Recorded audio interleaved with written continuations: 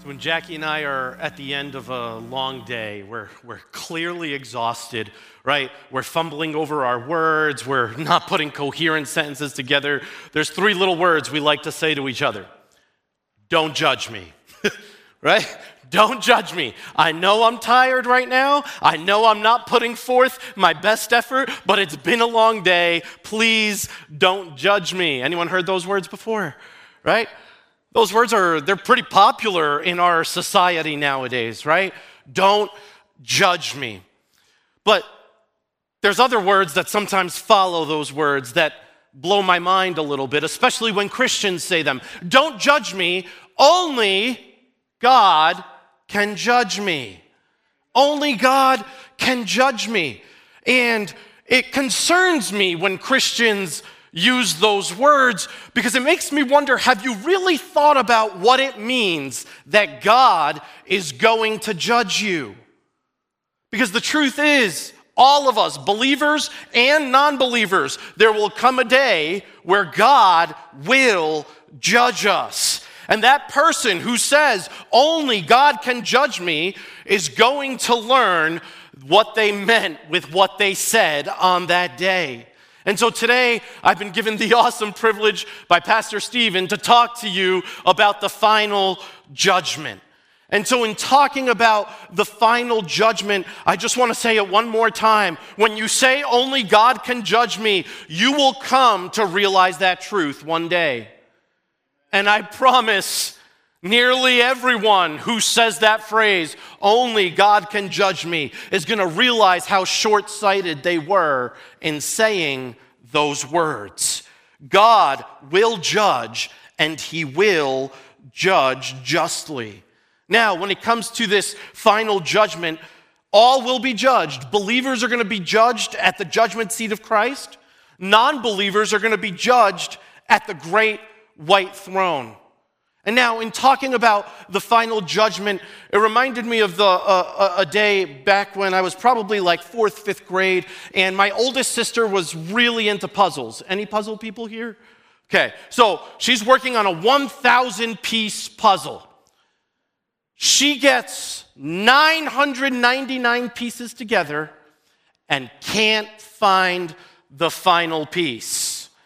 And she proceeds to lose it, right? She's looking everywhere. She cannot find this final piece. And so I come over and I'm like, Mick, what's going on? I can't find the final piece. I have put all this time into putting this puzzle together and the last piece is missing. And now my sister, she had some vision problems, and so depth perception was an issue for her. And so I came over and I looked at the puzzle, and what had happened was the last piece was stacked on top of another piece. And because of her vision problems, she wasn't able to see that clearly, so I was able to be a savior on that day, right? Because here she is freaking out. I'm like, Mick, it's right here. It's okay. And now I didn't make the mistake of putting the last piece where it was supposed to go. I just pointed out, hey, here's the last piece. Here's the point I'm trying to give you this morning. All I'm talking about is the final judgment. Okay? Why do I say that? End times theology, I am not discussing any sort of timeline today. Pre this, post that, mid. I'm not getting into any timeline. If that's you and you love end times theology, fantastic. Happy for you. Not my thing, just being honest. I am talking about the final judgment. I am talking about the last piece. So I'm not worried about the 999 other pieces. I am only talking about the final judgment. And so when we look at Fundamental Truth 15, this is how it's defined. It says this: there will be a final judgment in which the wicked dead will be raised and judged according to their works. Whosoever is not found written in the book of life, together with the devil and his angels, the beast and the false prophet, will be consigned to the everlasting punishment in the lake which burneth, KJV, with fire and brimstone, which is the second death. And so, talking about the final judgment, obviously from this definition, it should be clear we're talking about the judgment of the wicked. And so why is this necessary to discuss? It's very possible, likely definite, that there will be many who came to church weekly and that never knew Christ.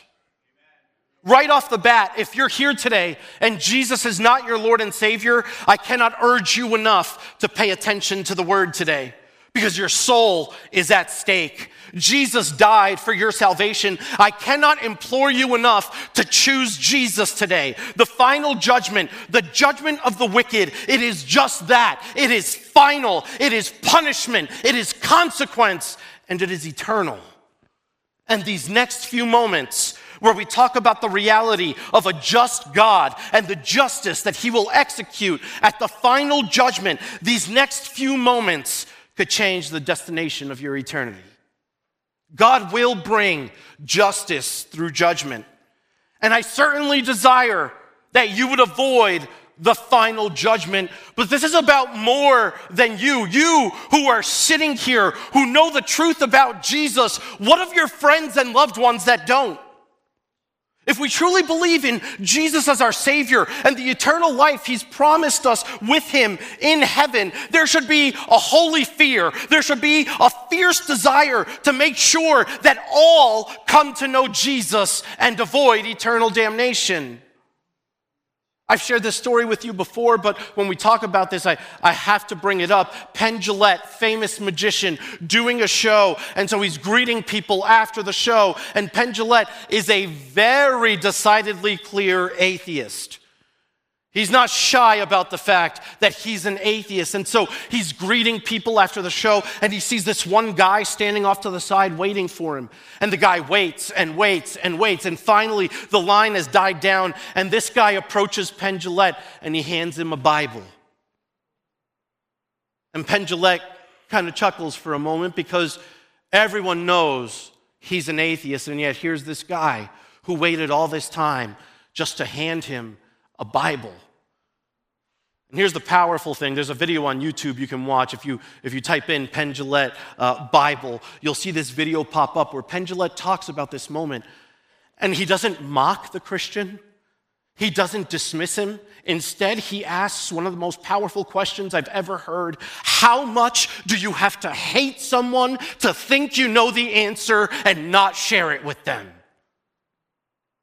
That's an atheist saying that, respecting that a Christian waited to give him the Bible because that man loved Penn so much. He said, I want you to know the truth. I would love for you to avoid what awaits you if you don't choose Jesus in this lifetime. Everyone is going to be judged. It'll go differently for believers than it does for those who don't believe, but the judgment that we all will face at the end, it should affect the way we live our lives today. And so I want to look at what some different scriptures say about God and judgment first. I want to establish God's judgment scripturally first with you this morning. In Genesis 18:25, we see Abraham talking with God, and he says this, "Far be it from you to do such a thing, to put the righteous to death with the wicked, so that the righteous fare as the wicked. Far be that from you." And then listen to this question, "Shall not the judge of all the earth do what is just?" Solomon in Ecclesiastes 12:13 and 14, "The end of the matter, all has been heard. Fear God and keep his commandments, for that is the whole duty of man. For God will bring every deed into judgment with every secret thing, whether good or evil." 2 Corinthians 5:10, "For we must all appear before the judgment seat of Christ, so that each one may receive what is due for what he has done in the body, whether good or evil." Hebrews 9:26 through 28, "But as it is, he has appeared once for all at the end of the ages to put away sin by the sacrifice of himself. And just as it is appointed for man to die once, and after that comes judgment, so Christ, having been offered once to bear the sins of many, will appear a second time, not to deal with sin, but to save those who are eagerly waiting for him." And finally, Hebrews 10:30 and 31, "For we know him who said, 'Vengeance is mine, I will repay.' And again, the Lord will judge his people." And verse 31, "It is a fearful thing to fall into the hands of the living God." I want you to hear me this morning. We will all face God's judgment. And God's judgment is not something that should ever have us defensively claiming, only God can judge me. That judgment is going to lay bare every word, every action, every thought, every intention we will be judged for. And so when it comes to God's judgment, I propose this. God's judgment should really encourage us to live with the end in mind. God's judgment should really encourage us to live with the end in mind. Just a little over a week ago, we hosted Pastor Chuck's funeral here. And Pastor Chuck's son, Matthew, got up, and his tribute to his father was this, that everything that anyone could have said about Pastor Chuck, it was a funeral where everything that was said was true because Pastor Chuck lived with the end in mind. It wasn't a funeral service where empty platitudes had to be spoken. No, every word shared about him was good because he was a man who lived with the end in mind, and that there is no doubt that Pastor Chuck got to hear, "Well done, good and faithful servant. Now enter into your reward." God's judgment should really encourage us to live with the end in mind. So in talking about the great white throne, where the wicked are going to be judged, I want you to hear me on this. This final judgment, when it happens, when God judges all of the wicked dead, there will be not even a smidge of unfairness or injustice at that judgment. There won't be a smidge of unfairness or injustice at that judgment. Revelation 20, verse 12. Then I saw a great white throne and him who was seated on it. From his presence, earth and sky fled away, and no place was found for them. And I saw the dead, great and small, standing before the throne, and the books were opened. Then another book was opened, which is the book of life. And the dead were judged by what was written in the books according to what they had done.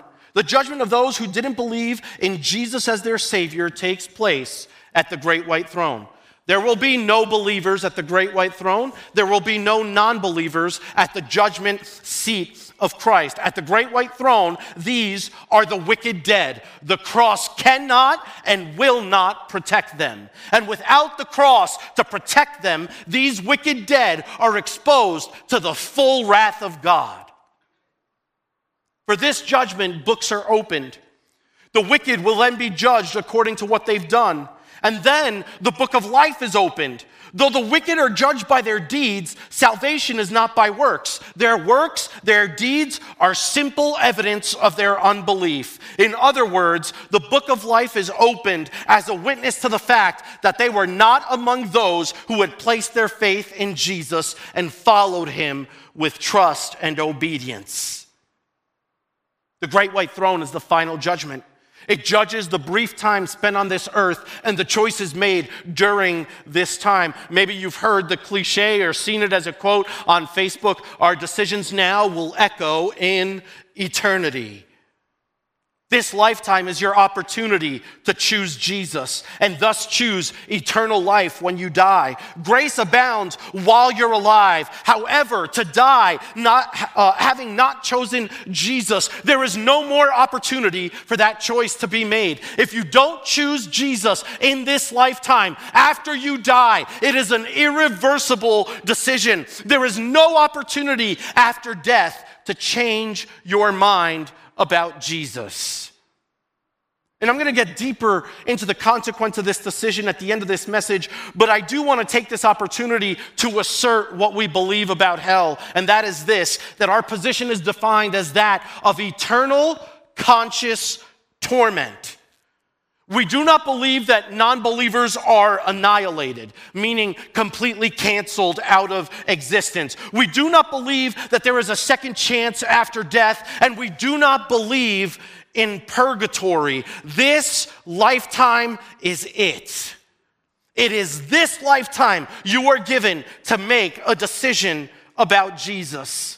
And let me be direct and say it this way. If you're here this morning and Jesus is not your Lord and Savior, you are not promised tomorrow. You are not promised the next second, the next breath, the next minute, hour, or day. In 13 years of full-time ministry, this has been the most sobering sermon writing experience I have ever had, because the judgment that non-believers will face and that believers will face should inspire a deep, holy fear and reverence for the fact that the all-knowing God will lay our lives bare before us at the final judgment.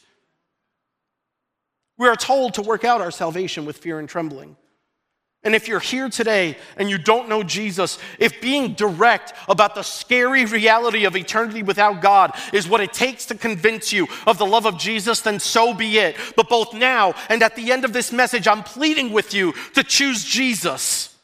And now I know I'm currently coming at this from the angle of wanting you to avoid this final judgment. You can understand that, right? I want you to avoid this. However, that is not all I want you to hear from me this morning. In fact, I want you to hear from Jesus in John 10:10. The thief has come to steal, kill, and destroy. Jesus then says, but I have come that you might have life and have life abundantly.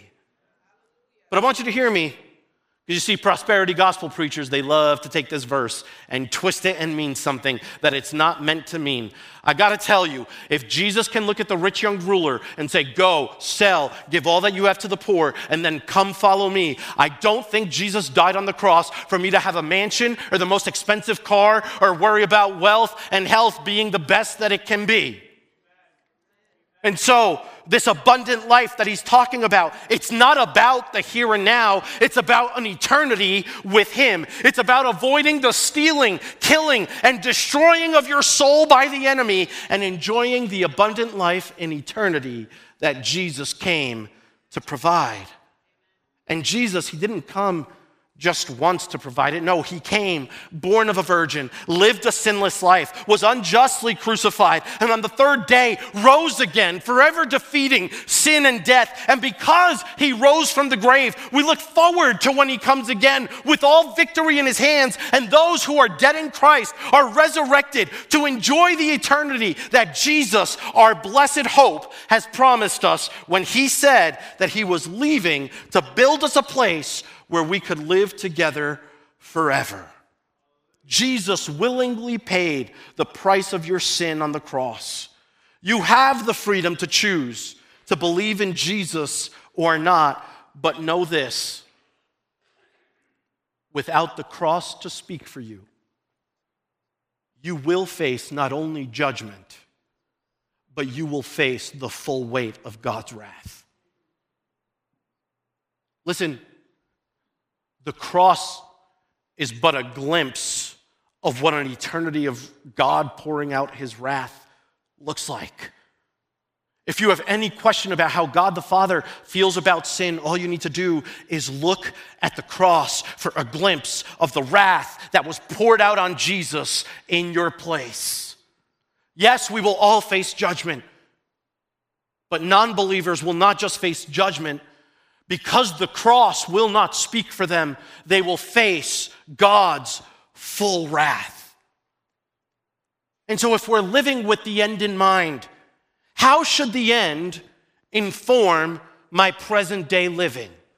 And so I want to look at some scriptural precedents for living, and I chose some scriptures from 1 Peter and 2 Peter this morning. There's plenty of other scriptures I could have chosen, but I just went with 1 Peter and 2 Peter. So let's look. 1 Peter 1, 3 through 9. Blessed be the God and Father of our Lord Jesus Christ. According to his great mercy, he's caused us to be born again to a living hope through the resurrection of Jesus Christ from the dead, to an inheritance that is imperishable, undefiled, and unfading, kept in heaven for you, who by God's power are being guarded through faith for a salvation ready to be revealed in the last time. In this you rejoice, though now for a little while, if necessary, you've been grieved by various trials, so that the tested genuineness of your faith, more precious than gold that perishes though it is tested by fire, may be found to result in praise and glory and honor at the revelation of Jesus Christ. Though you have not seen him, you love him. Though you do not now see him, you believe in him and rejoice with joy that is inexpressible and filled with glory, obtaining the outcome of your faith, the salvation of your souls. Later in chapter 1, verses 13 through 19, therefore, preparing your minds for action and being sober-minded, set your hope fully on the grace that will be brought to you at the revelation of Jesus Christ. As obedient children, do not be conformed to the passions of your former ignorance, but as he who called you is holy, you also be holy in all your conduct, since it is written, you shall be holy, for I am holy. And if you call on him as Father, who judges impartially according to each one's deeds, conduct yourselves with fear throughout this time of your exile, knowing that you were ransomed from the futile ways inherited from your forefathers, not with perishable things such as silver or gold, but with the precious blood of Christ, like that of a lamb without blemish or spot. 1 Peter 4, 12 through 19. Beloved, do not be surprised at the fiery trial when it comes upon you to test you, as though something strange were happening to you, but rejoice insofar as you share Christ's sufferings, that you may also rejoice and be glad when his glory is revealed. If you are insulted for the name of Christ, you are blessed, because the Spirit of glory and of God rests upon you. But let none of you suffer as a murderer or a thief or an evildoer or as a meddler. Yet, if anyone suffers as a Christian, let him not be ashamed, but let him glorify God in that name. For it is time for judgment to begin at the household of God. And if it begins with us, what will be the outcome for those who do not obey the gospel of God? If the righteous is scarcely saved, what will become of the ungodly and the sinner? Therefore, let those who suffer according to God's will entrust their souls to a faithful Creator while doing good. And finally, 2 Peter 1, 5 through 9. For this very reason, make every effort to supplement your faith with virtue, and virtue with knowledge, and knowledge with self-control, and self-control with steadfastness, and steadfastness with godliness, and godliness with brotherly affection, and brotherly affection with love. For if these qualities are yours and are increasing, they keep you from being ineffective or unfruitful in the knowledge of our Lord Jesus Christ. For whoever lacks these qualities is so nearsighted that he is blind, having forgotten that he was cleansed from his former sins. So I gave you all those scriptures just to say that's how it should inform our present day living. That we are living with the end in mind, and we can use the scriptures to help us keep the end in proper perspective, that we may live this brief time on earth with the end in mind. But the reality is this, Christian, we will all face judgment at the judgment seat of Christ. And hear me this morning, the judgment for believers, it goes beyond salvation. I'm not being heretical, just stick with me, okay? Because Paul really drills down on this in 1 Corinthians 3, verses 10 through 15. Listen to what he says. According to the grace of God given to me, like a skilled master builder, I laid a foundation, and someone else is building upon it. Let each one take care how he builds upon it. For no one can lay a foundation other than that which is laid, which is Jesus Christ. Now, if anyone builds on the foundation with gold, silver, precious stones, wood, hay, straw, each one's work will become manifest, for the day will disclose it, because it will be revealed by fire, and the fire will test what sort of work each one has done. If the work that anyone has built on the foundation survives, he will receive a reward. If anyone's work is burned up, he will suffer loss, though he himself will be saved, but only as through fire. Why did Paul use this language? Maybe when you're close with someone, they know like the pain points in your life, right? Maybe you've had someone who doesn't know you who addresses the pain points in your life and you don't like it, right? Because they're not aware that they're addressing something painful in your life. But someone who knows you well knows how to navigate talking about those pain points to make a point. Are you with me? And so why does Paul use this language? In 146 BC, roughly 200 years before this letter, there was a Roman general named Lucius Mummius. There was no Roman Empire yet, but the city of Rome was starting to flex its strength. The Romans wanted to bring Greece under their power. And so Lucius Mummius was the general who set out to conquer Corinth. But Mummius had no desire to show mercy. In conquering Corinth, Lucius Mummius decided to obliterate Corinth. He murdered all the men of the city and then burned the entire city to the ground.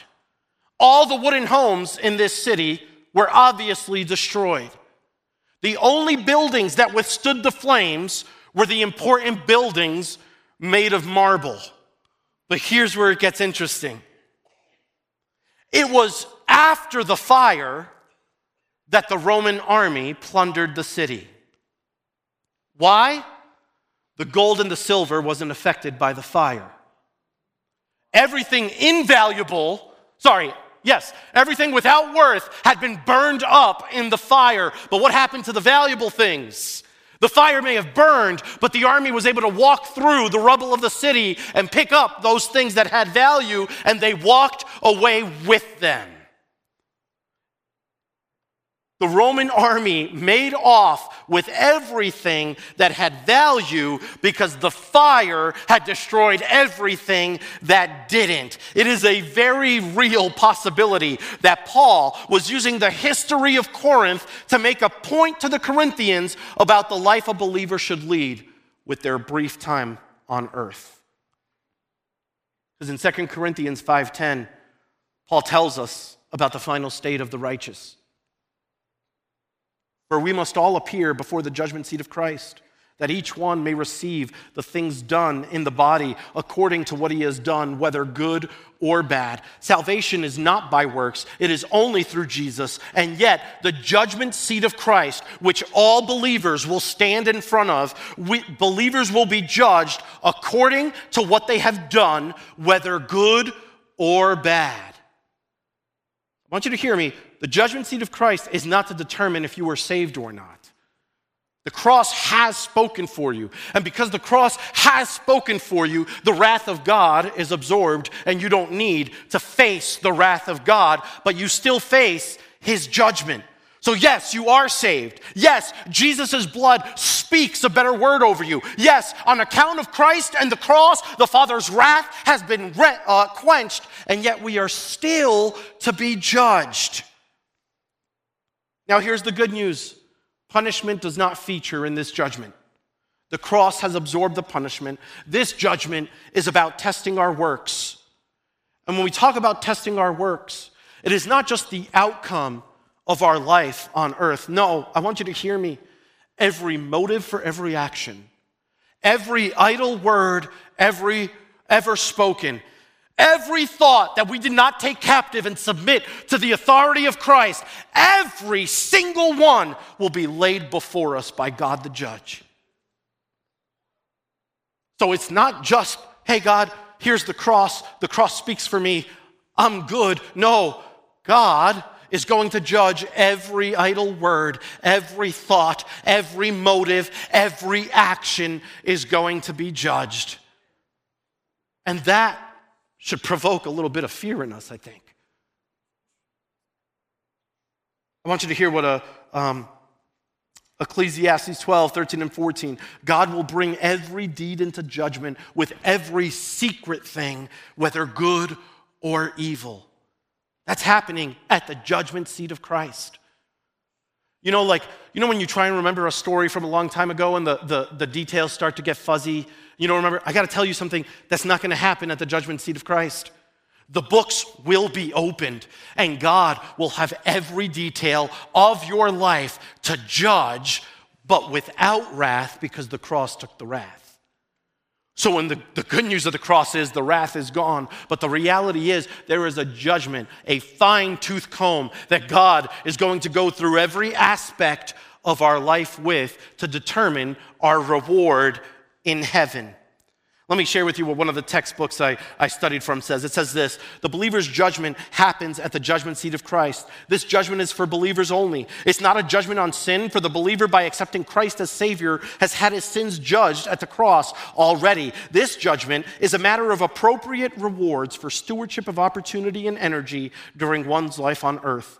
A system of rewards is part of Christ's teaching about the hereafter, and it's given elaborate treatment in the Gospels, especially in the parables. And the same principle is clearly stated by Paul in Romans 14:10 and 2 Corinthians 5:10. In 1 Corinthians 3:11 through 15, Paul points out that all believers are building an edifice, some of permanent material, gold, silver, and precious stones, some of impermanent material, wood, hay, and stubble. Our deeds will be examined by the fire of God's judgment. Motives especially will be judged.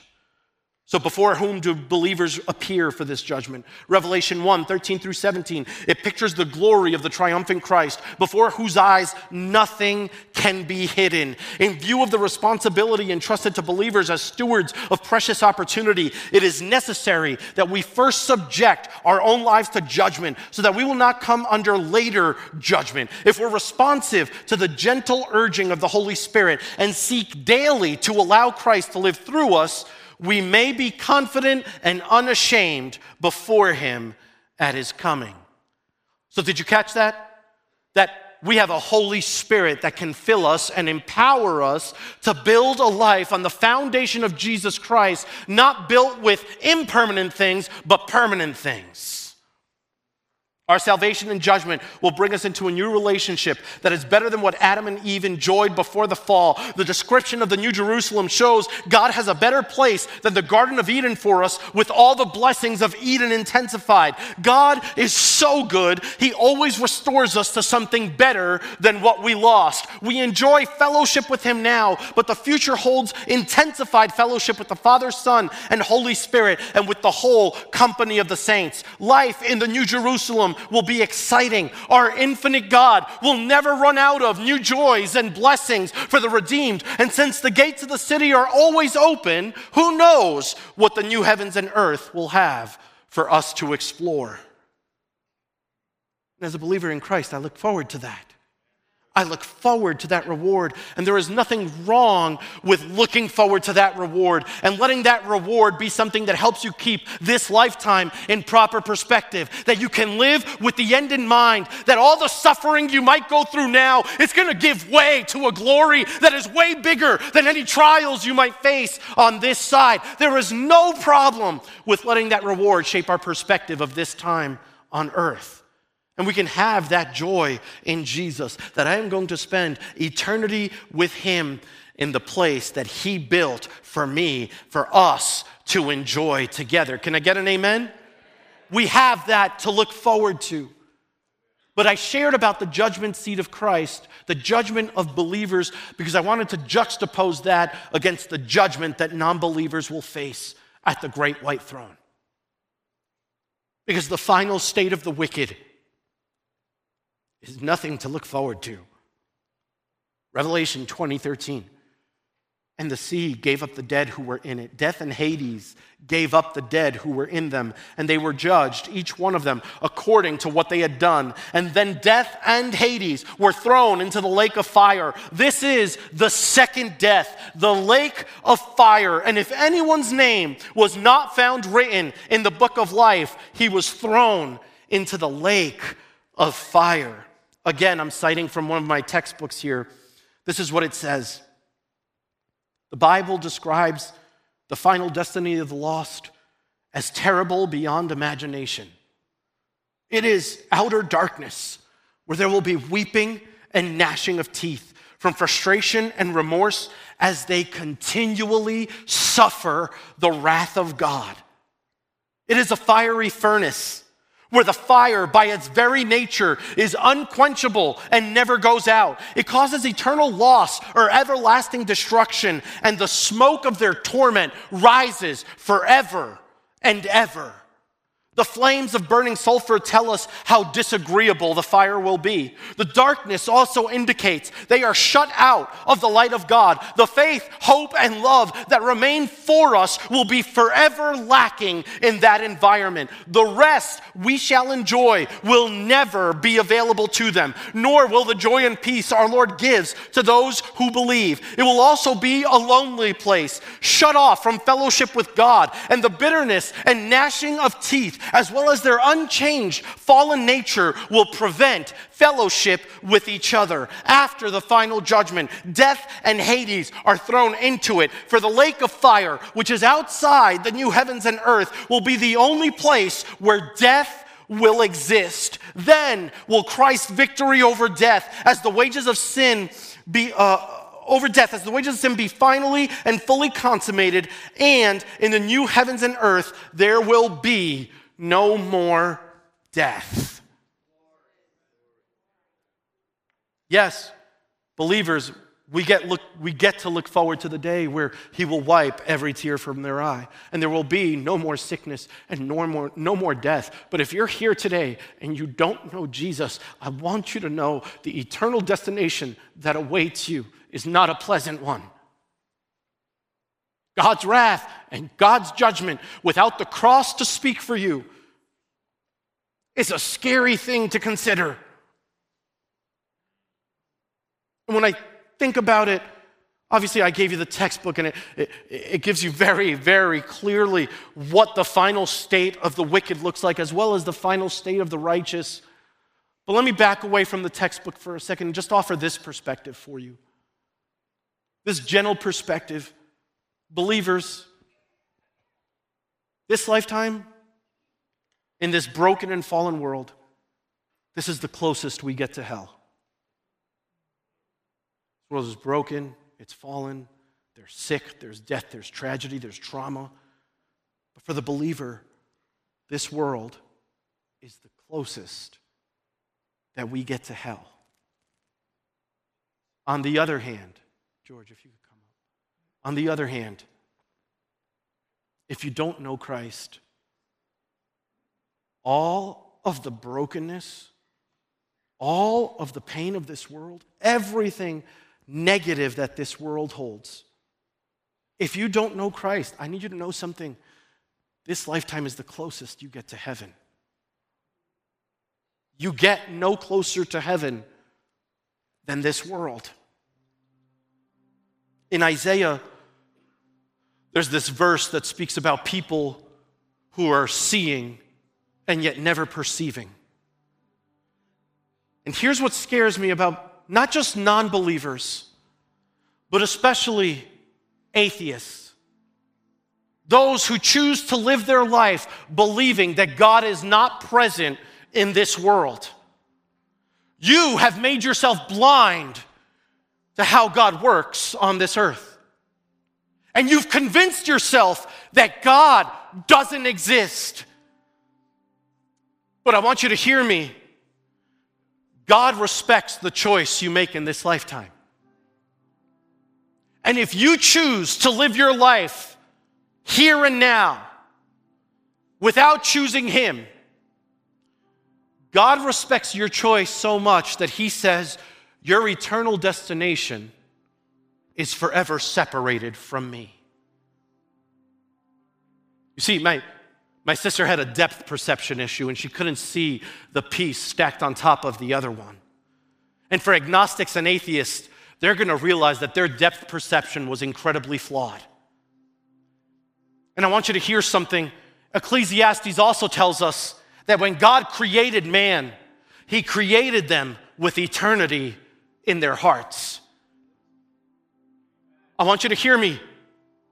If you don't know Jesus, you can have all 999 other pieces to that puzzle. But there is only one piece that fills eternity. And that missing puzzle piece is Jesus and Jesus alone. There is no other piece that will fill that hole of eternity.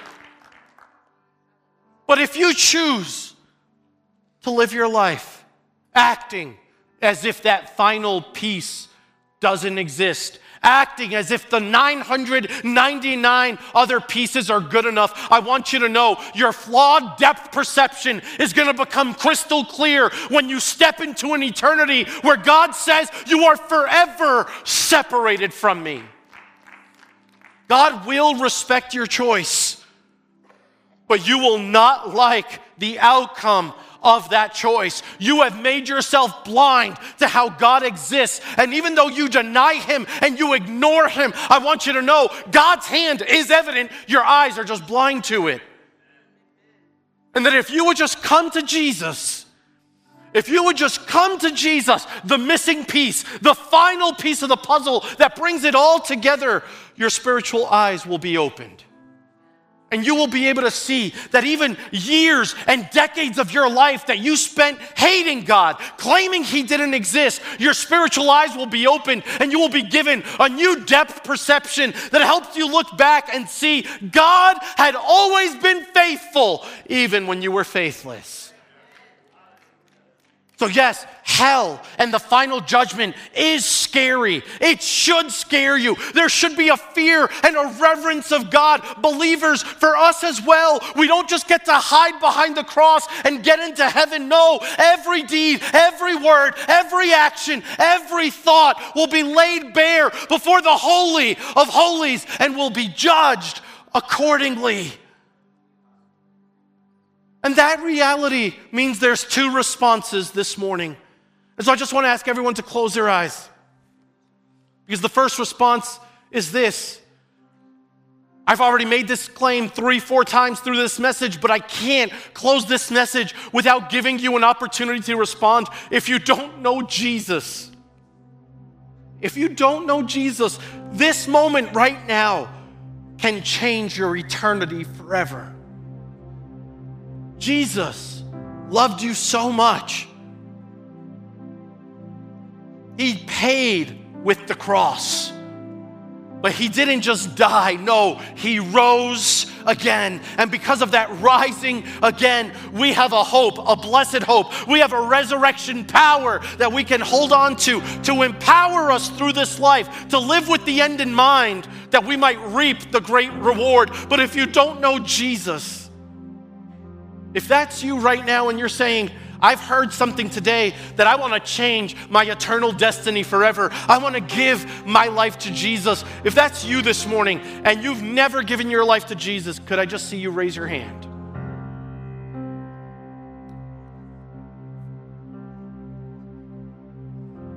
The second response is this. Believers, it's very possible that your perception of judgment at the end was just that the cross would speak for you and that you get into heaven, and maybe you were not aware that this judgment seat of Christ exists where your life is just laid bare before God, before the King of Kings and Lord of Lords, the Holy of Holies, and he judges you. And maybe you heard that. Maybe you heard this story of Lucius Mummius burning Corinth down to the ground and the impermanent stuff getting burnt away, but the permanent remaining. And you know, hey, Jesus, yes, I do want to build my life on the foundation of Jesus, but this morning I want to build with the permanent and I want to stop building with the impermanent. And so I just want to ask, if that's you, if you had your perception shift this morning because of the judgment that we're all going to face, would you just raise your hand this morning? Thank you for that hand.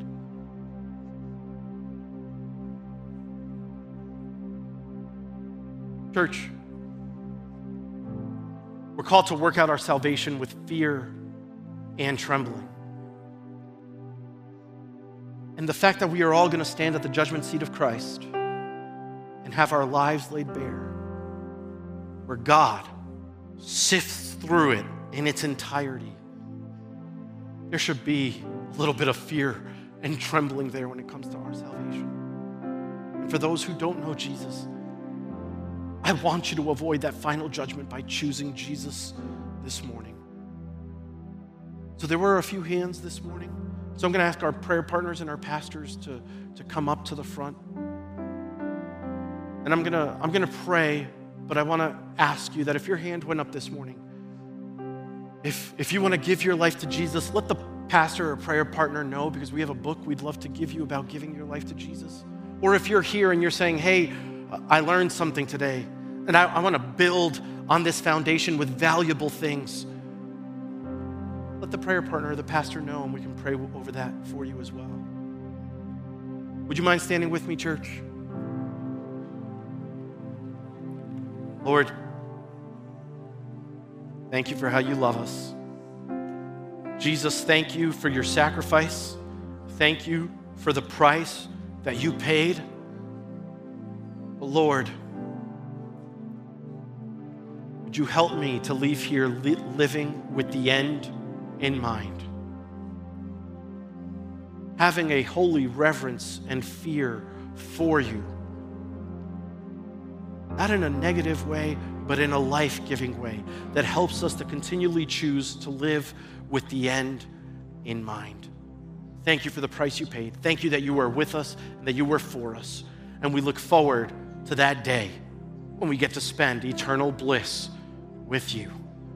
In Jesus' name, we pray and we believe. Church, if I could just ask you this morning, as you dismiss, if you would do so quietly just to respect the people who have come forward for prayer. And if you haven't responded yet, but you know you need to, our pastors and prayer partners are here for you. Be blessed.